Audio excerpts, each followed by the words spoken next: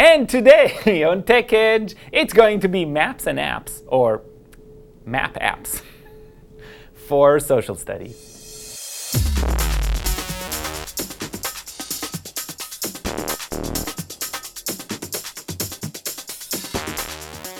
Hi, I'm Guy Trainin. And I'm Allison High. And this is Tech Edge. And today, we are starting something new, and that is we're trying a new format. We're going for shorter segments, much more focused, trying to bring you things you need or things you might want, and be able to get this over lunch break or when you're waiting for the doctor or anything like that. Will be between 7 and 12 minutes or so you can get it in high definition and quickly. The first thing that we're going to talk about today is Google Maps, and our focus today is social studies. So the first segment that we will do is going to have a map focus. On Google Maps, I'm going to show you the different layers that you can use, the different terrain, and how you can use it in your classroom. And we're going to briefly talk about Google Earth. We've talked about it before, so it's just going to be a mention about some of the features that really will add to any emphasis on geography, especially topography. And then some things that you can use with the Weather Channel. And the Weather Channel is a way to combine social studies and science. So we've got the map aspect and then the things that are happening around us, which, again, at the elementary level especially, allows us to combine things and get more bang for our buck as we try to cover these special topics. And so let's go to Google Maps. So you can see that I already have my Google Maps pulled up. And I want to point out that up at the top, there is a search bar, and you can type in any location you'd like to look at. I went ahead and I typed in Dillon, Colorado. And we're going to look at this one just because it has a really good feature of the mountains, and I'll show you that in just a second. But up here, I want to show you that there's the search, and that's where we're at. You can also look at directions if you would like to get directions to wherever it is that you are showing in your classroom. You can also see that right here there is a small little body.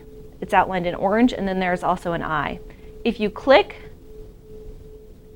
the orange, you will see that it will give you a street view. And this is great because you can actually move it around and look around to see what is surrounding the area in Dillon, Colorado. But something else great is that you can walk down the street. If you push forward on this arrow, you can take your students on a virtual tour of whatever it is you're showing them. Perhaps it's a city that they're learning about, perhaps a different country. Or even their own neighborhood, because early on kids' start position is their house and their school. So those are great places to start. They're familiar with it. They can see it. They're always amazed by how current it is and what they can see of their own house. But then they can start tracing from there. And then as they get older and they explore more areas, they can actually see places they've never been to. The next thing that I want to show you is if you click back, it will take you to the satellite view. And you'll see down here that the page is turned up. If you click on that, this will show you all the different maps that you can see. You can look at the standard map. You can look at the terrain map, which I'll go ahead and load up for you. And you can see that it does a really great job of outlining the surrounding area.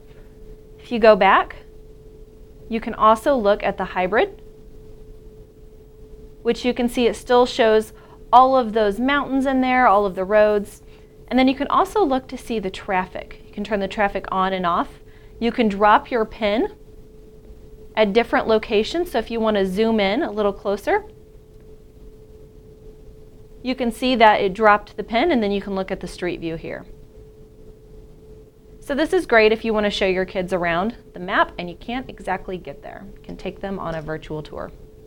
We did talk about Google Earth before. So this is a view of what it looks like when we zoomed in quite a bit, and then we tilted the iPad, and you have to turn on the tilt. You go to that wrench and turn on the tilt, and then you can see actually the skyline, not the buildings, but actually the topography. And if you just use your fingers, you can turn it around and look from all directions.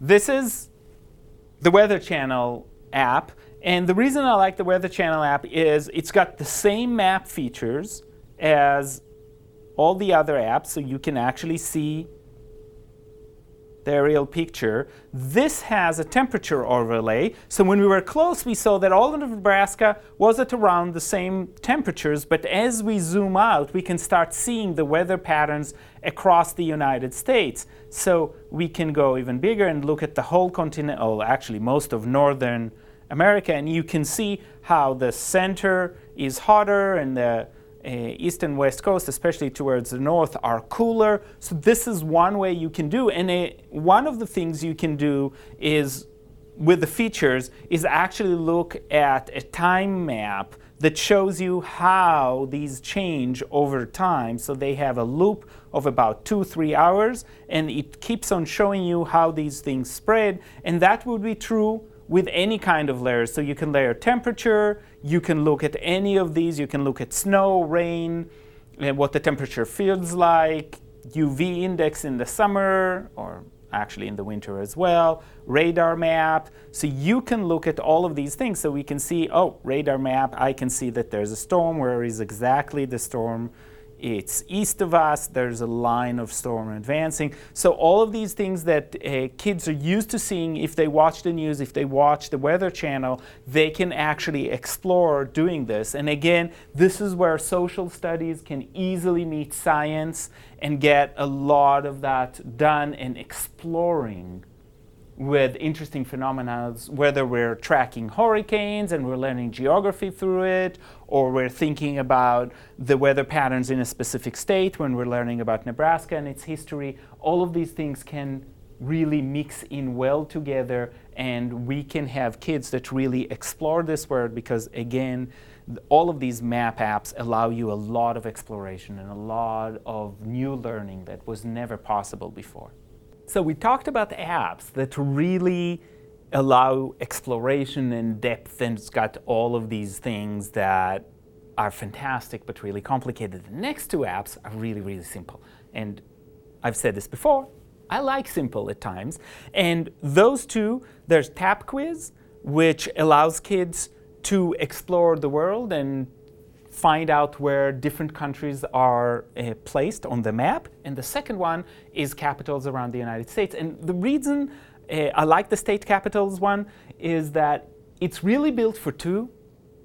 You can do it on your own, but it's not as fun. But if two kids have, one of them has a device, the other one can ask the question, and then they can quiz each other. So I like that very, very much. Now, what age range are you focusing on here? State capitals, I think, would work from 2nd grade and up.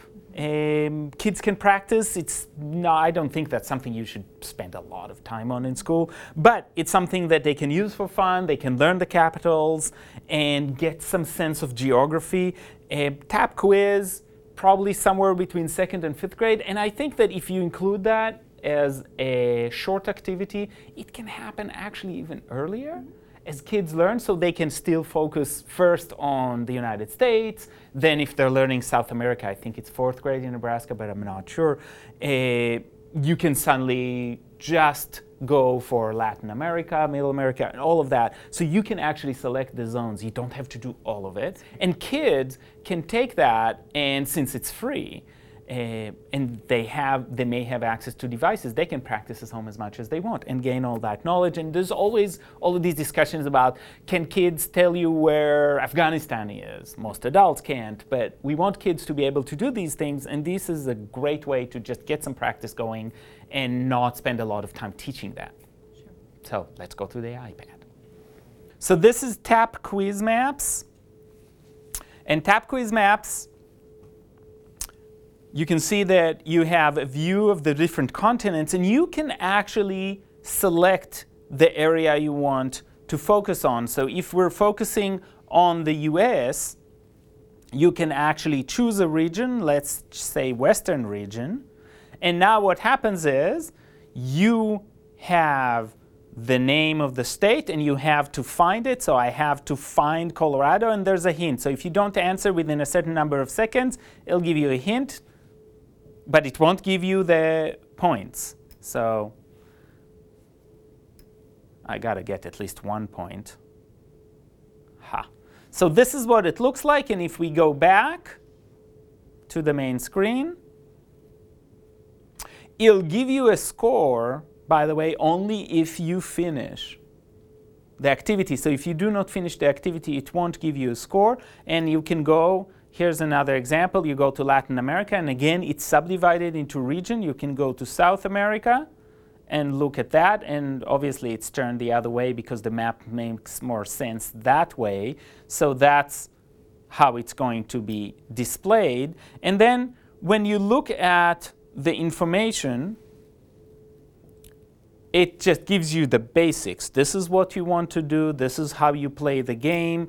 And when you look at other game modes, those already cost. But this basic app costs nothing. So for practice, if you're working on a specific area of the world, that is a great way to get things going. And this is capitals.